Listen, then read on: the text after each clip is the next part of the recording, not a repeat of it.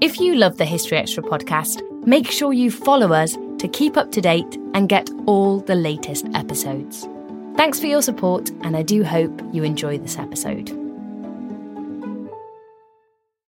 This episode is brought to you by Indeed.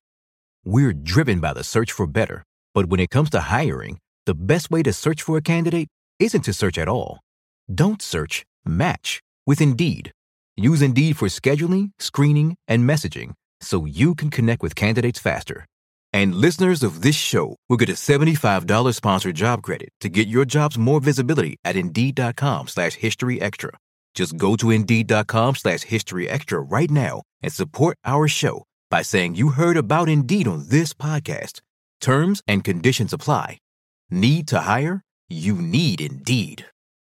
Life is a highway, and on it there will be many chicken sandwiches.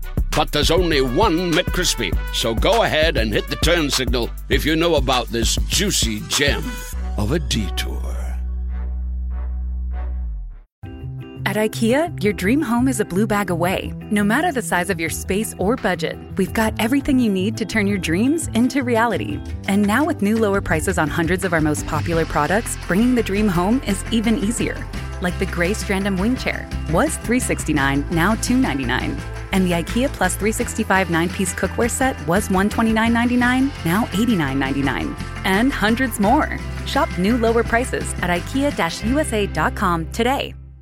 Today, healthier is happening at CVS Health in more ways than you've ever seen. It's wellness destinations for seniors, including select locations with Oak Street Health and CVS Pharmacy.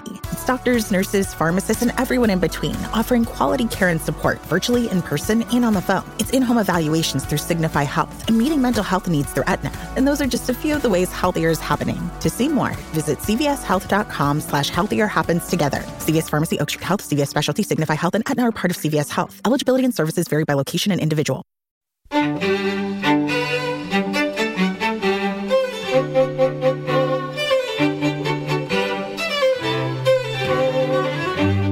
Hello and welcome to the History Extra podcast from BBC History Magazine and BBC History Revealed.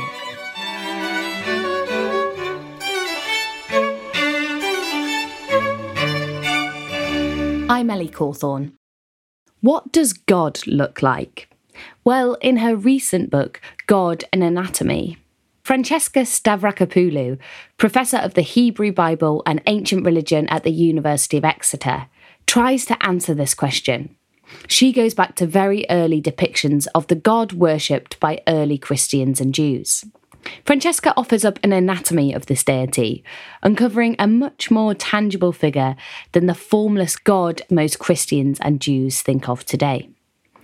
Her book has been shortlisted for the Wolfson History Prize, and I spoke to her to find out more. Your book, God and Anatomy, has been shortlisted for this year's Wolfson History Prize, so congratulations. And the winner of that prize will be announced on the 22nd of June. So to get us going in this conversation, could you introduce us to the book and what you're aiming to do with it? The book basically tells the very early career of God, if you like. So the God who is described in the Bible, the God of Judaism and Christianity today. But what I argue in the book is that the God of Judaism and Christianity is in some ways a post-biblical God. These religions evolved out of a very long, complex history from the Iron Age down into the Roman period. So the God of the Bible, as he's presented, is actually better understood as an ancient Southwest Asian deity. And he's a deity who, like most gods across the ancient world, was understood to be corporeal in form. He was understood to have a human-shaped body. And he was a member of a pantheon of deities who sort of slowly rose to the top of that pantheon in ancient Israel. So that's what I've tried to do in the book. And I tried to explain why it was so important that ancient gods were understood to have bodies. So you're tracing the God that we think of for Christianity and Judaism today right back to ancient Israel. Mm-hmm. What sources are you using? What are the earliest sources we have on God? Well, that's a complicated question. I'm drawing on lots of biblical texts, so Hebrew texts and Greek texts, some Aramaic texts as well. I'm also drawing on a lot of archaeology, so visual culture, but also some ancient inscriptions, Hebrew inscriptions, and a lot of cognate material from other ancient societies in the Levant. So places like what we would identify today as Syria, Jordan, Israel, Palestine, Lebanon, Egypt, etc. You're tracing this figure all the way back to a deity called Yahweh, if I'm pronouncing that right. Yeah. What can you tell us about him? Yahweh originally started off as a minor deity who was probably understood to be a storm god. So we had weapons of thunder and lightning and rainstorms, etc. Some of the earliest Hebrew poetry that we have in the Bible itself suggests that he started off as a wilderness god, a god on a high mountain in a wilderness, not located in the Sinai Peninsula, as we sort of tend to think of today, but probably located somewhere in what would be called in biblical terms Edom, but we would now identify as southern Jordan. So this kind of hot desert wilderness. He came from there. He was understood to be one of the sons of the high god, who was called El, which is basically a Semitic term that means deity. And El was the high god of a lot of these ancient Levantine pantheons. But gradually, and we don't quite know how, but gradually, Yahweh took on the roles and titles and functions of the high god El to become the head of these local pantheons in the ancient kingdom of Israel and the ancient kingdom of Judah. You said we don't quite know how he took on these functions, but was there anything about the figure of Yahweh that was distinct from the rest of this pantheon of gods that meant that he really became the one focus? And not so much about his figure, but more about the relationship that he had with his worshippers. This is all about having a social relationship with the deity, which is one of the reasons why gods were understood to have bodies, because it's very difficult to have a social relationship with an abstract or, dare I say it, an imaginary being. So how do you kind of imagine within a religious context this deity with whom you have a relationship? And so that's why they were understood to have bodies like we do. So it's not so much that Yahweh had a particular characteristic that rendered him more likely to become the head of the pantheon. It's really about his relationship with particular worshippers. So at the end of the Late Bronze Age and the beginning of the Iron Age, so we're talking around 1000 BCE, you get the emergence of various city-states in the lands that we now identify with modern Israel and Palestine. And these were very much states that were constructed politically around notions of kingship, political power, statehood. And these particular kings claimed a personal relationship with Yahweh, that the name Yahweh is embedded into a lot of their personal names. So it suggests that this deity was almost like the patron deity of these particular powerful kings and their families and all the sort of scribes and soldiers associated with them. And so that's really why this deity came to be gradually identified with the high god. And the format of your book, as you've mentioned, is really an anatomy. You break down the body, the corporeal form of this god, to look at what he looked like, essentially. So that's my next question, really. What did he look like? Well, yeah. So the book begins. I basically do this almost like it's a bit like a striptease of the deity. I start with his feet and I work my way up his body to his face. And his body changes, his visual appearance, if you like, changes over many, many centuries. So in the earliest period, he was very much understood to be this very hypermasculine, muscular, good-looking deity with a very dark beard, beautifully groomed beard and dark hair, and this red sort of glowing skin. You know, he was a dazzling deity in that sense, for various reasons, many of which were understood to be related to his identification with his father El, who was understood to be a senior god with a white beard and grey hair. His appearance gradually changes. So by the time we get to the 2nd century BCE and the book of Daniel, we get this description of the god Yahweh, not as this kind of younger, sort of strapping, dark-haired, good-looking deity, but he's now taken on the sort of the grey-haired, white-bearded features of his senior father. And that whiteness was also associated with holiness. And so in some ways, it's an increasingly transcendent reconfiguration, if you like, of the visual appearance of the deity. How significant is it that he was imagined firstly as a man, and secondly, as you say, in later iterations as a white man? Well, obviously, it has huge repercussions in terms of the ways in which these biblical texts have been used as authoritative literature within our own cultures. So in terms of gender, I think it's very easy to rely on the later disembodiment of God to say that God is immaterial, incorporeal, God doesn't have a body, therefore God cannot have a sex or a gender. But in his ancient context, he was very much understood to be male and to be masculine. And his body functioned in a way that gave divine authority to men. And that was an authority that was used in terms of power, social power, political power, physical power, sexual power over women. In Genesis, we're told that God made man in his own image, and we need to take that language quite seriously. Humans had God-shaped bodies, gods had human-shaped bodies, but men were understood to be closer reflections, if you like, of the deity himself. And in terms of God's red, dazzling skin increasingly turned brighter and whiter. And in certain cultural contexts, particularly within the first few centuries of Christianity, this gave whiteness and the notion of embodied whiteness a divine prestige.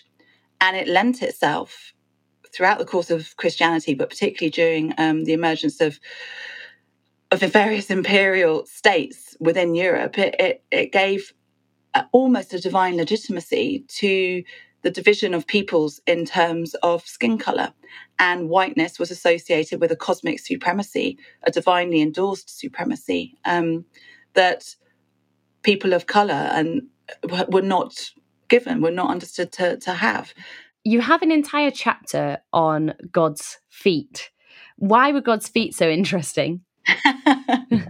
There's an incredible temple in Ain Dara in Syria, which dates back to the Iron Age and is shaped very much like the temple we understand the Temple of Jerusalem would have looked in the Iron Age, so the temple supposedly built by Solomon.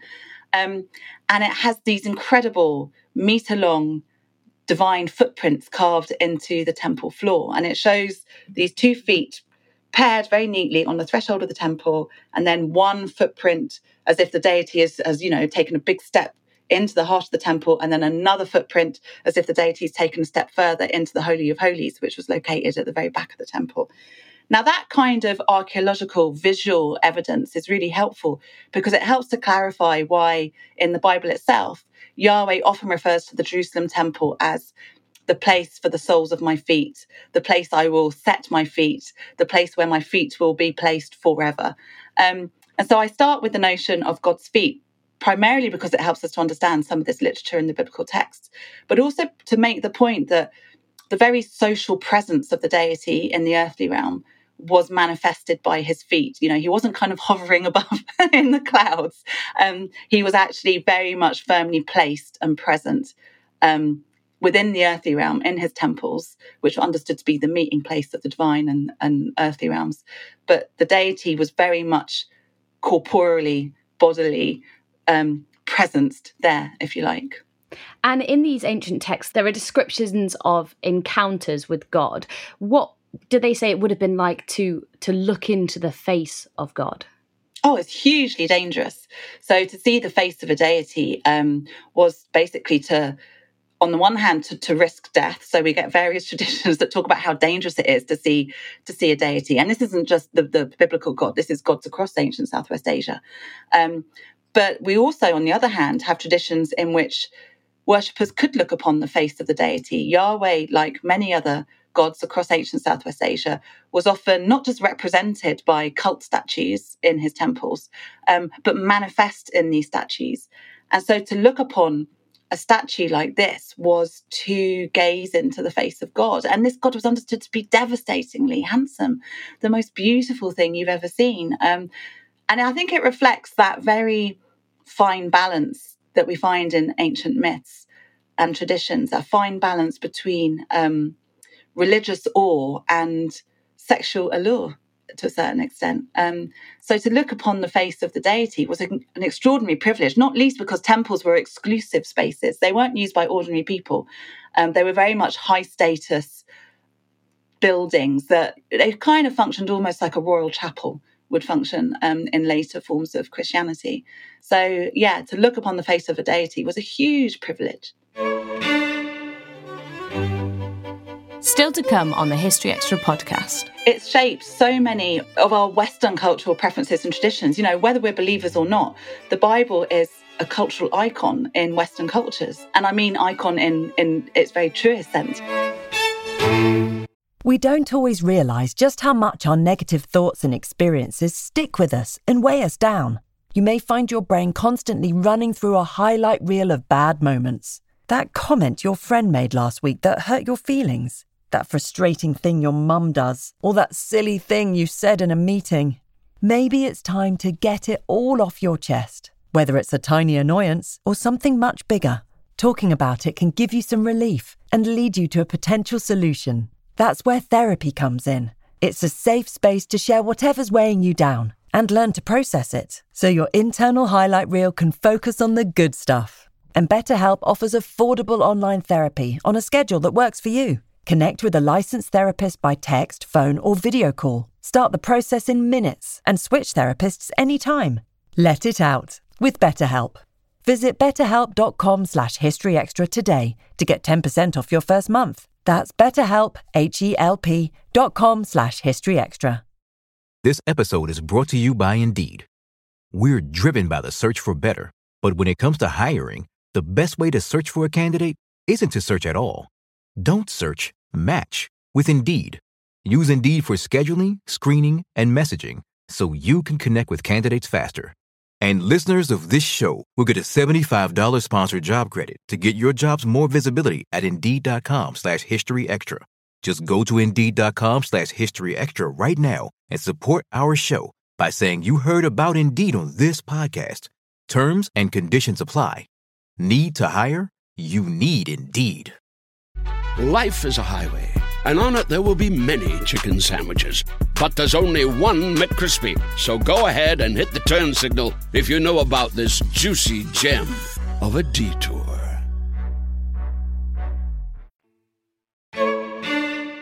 When you were reconstructing this anatomy of God from early biblical texts, is there anything that you think people might be surprised that you uncovered? There are some bits that I really enjoyed writing about. You know, God gets belly aches, you know, he gets tummy ache. Within an ancient Southwest Asian cultural context, the belly and the internal organs, the intestines and the bowels, were understood to be the seat of emotion.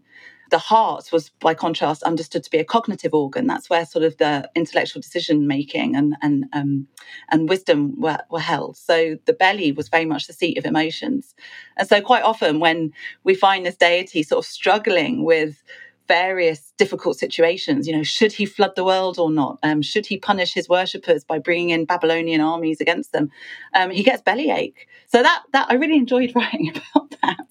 One of the other surprising things, I guess, for some people is that God is not only presented as very masculine and as male, he's also obviously presented as having male genitalia.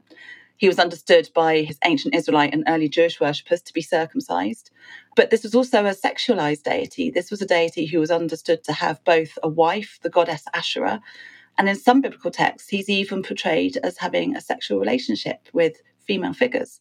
So that's pretty unsettling for a lot of ancient readers as well as modern readers today. But that's what the ancient worshippers understood their deity to be like. As you say, this is obviously a really different representation of God that many people would have today.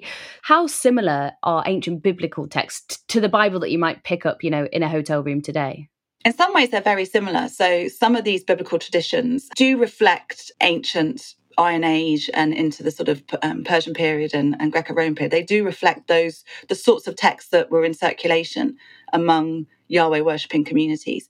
But on the other hand, these texts were very, very unstable.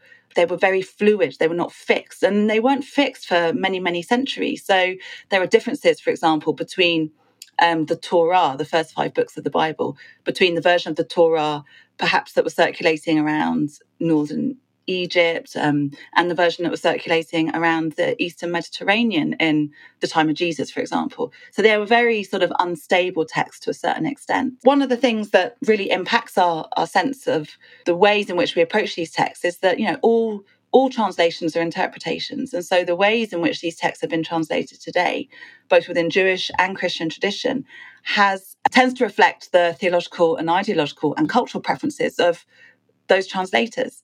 And so sometimes the translations that we're used to seeing are very misrepresentative of their ancient contexts.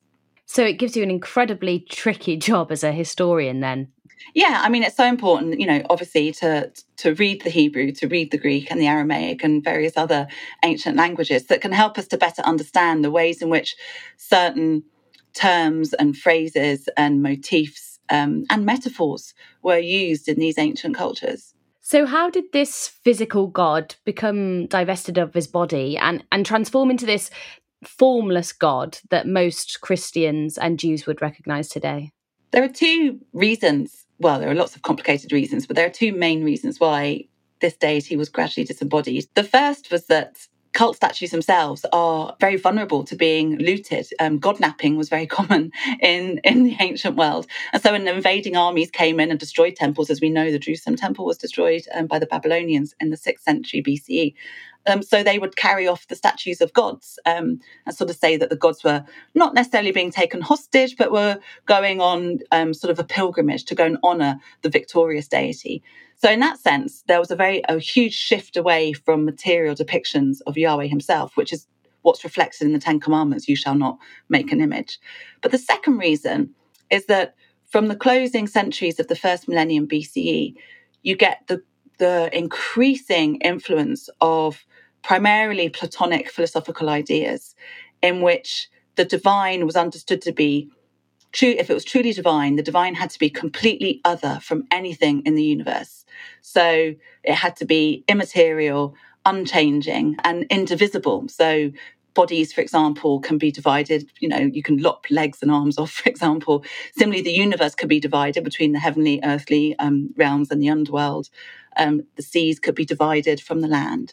So the impact of this very pervasive philosophical view, it wasn't the only philosophical view that was circulating around at the time, but it became the most dominant and the most important. And it's that gradually started to reshape early Jewish and Christian ideas about the nature of the deity. And so gradually he became increasingly disembodied. And what about the emergence of the figure of Jesus? How did that impact on the way that people saw God?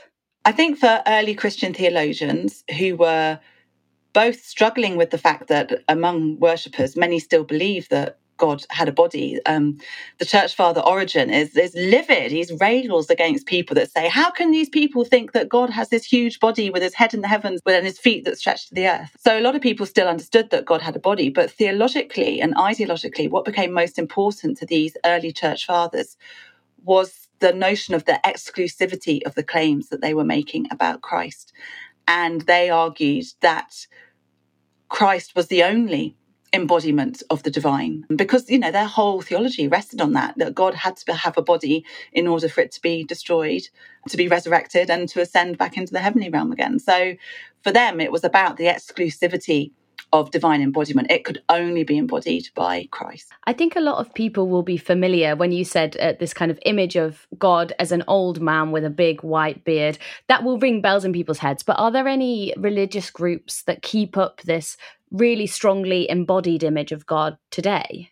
There are some religious groups. I mean, the Church of Latter-day Saints, which is an offshoot of Christianity, very much has at its heart the sense that the deity is embodied, that God has a body. There are other, in terms of the visual cultures of Christianity within certain Eastern Orthodox traditions, you still find this kind of melding of we tend to look at images of Christ as having this kind of, this darker beard and dark hair, as a sort of a relatively youthful bearded man. But in some Eastern Orthodox iconographic communities and traditions, this is the Christ is often portrayed as having the white beard and the white hair of this kind of father God figure. So you still get this kind of melding and this kind of movement between these different sorts of understandings of God's visual appearance. And the God that you present here, obviously, as you say, is a very different understanding to what many religious communities have today. What response have you had to the book from religious communities? The same kind of response, to be honest, that I get in most of the things that I do in a public arena. Some people are absolutely thrilled to be given the opportunity to learn more about the ancient origins of their religion and the ancient origins of their deity, and it sits very comfortably with them. They're very happy to kind of almost compartmentalize the historical, cultural context of this deity with their own faith in this deity. On the other hand, I do get a lot of hate mail. I get a lot of very angry people who accuse me of everything from blasphemy to consorting with the devil, and say that this is completely, that I've got it completely wrong and that I can't possibly understand the nature of this deity because I happen to be an atheist, and B, that I have no right to defame and denigrate these sacred religious traditions. So the response has been mixed, but I'd rather people were talking about it than sort of just than just not being interested at all in what a historian has to say about this ancient deity. Hate mail aside, what are some of the challenges of being, as you say, an atheist academic working on a subject that's so incredibly dear to many people's hearts? I'd like to think, at least, that what I do is respectful of people's faiths and beliefs.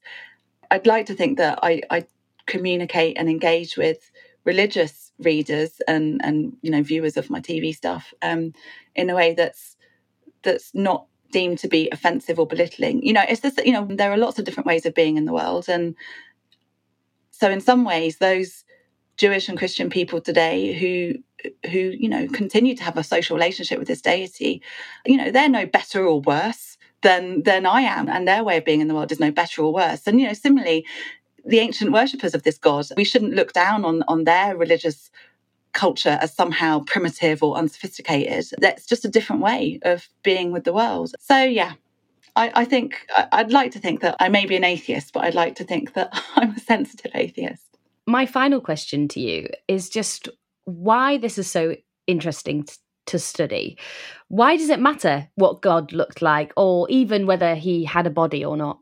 It matters hugely. I mean, not least because it's shaped so many of our Western cultural preferences and traditions. Whether we're believers or not, the Bible is a cultural icon in Western cultures. And I mean icon in its very truest sense. It's this kind of very powerful object in our societies. And I think it's really important to be able to interrogate and critique and also nuance the cultures that gave rise to this very powerful text, so that when you get a politician like, for example, a couple of years ago, Donald Trump, who stands there, waving a Bible around and saying that, this is what matters, we need to be able to understand the cultures and contexts in which those authoritative texts emerge. So it still has a huge role and impact on our society. So it is an important text to talk about in that sense. And the God at the heart of those texts is really important to reveal in terms of his anatomical and cultural framing. So that is what I hope I've done in this book. That was Francesca Stavrakopoulou, Professor of the Hebrew Bible and Ancient Religion at the University of Exeter. Her book, God and Anatomy, is out now, and it's one of the books shortlisted for this year's Wolfson History Prize, the winner of which will be announced on the 22nd of June. We've spoken to all the other shortlisted authors on this podcast on subjects including toppled statues, witches, and the Ottoman Empire. You can find links to those pods at historyextra.com/Wolfson. Thanks for listening. This podcast was produced by Brittany Colley.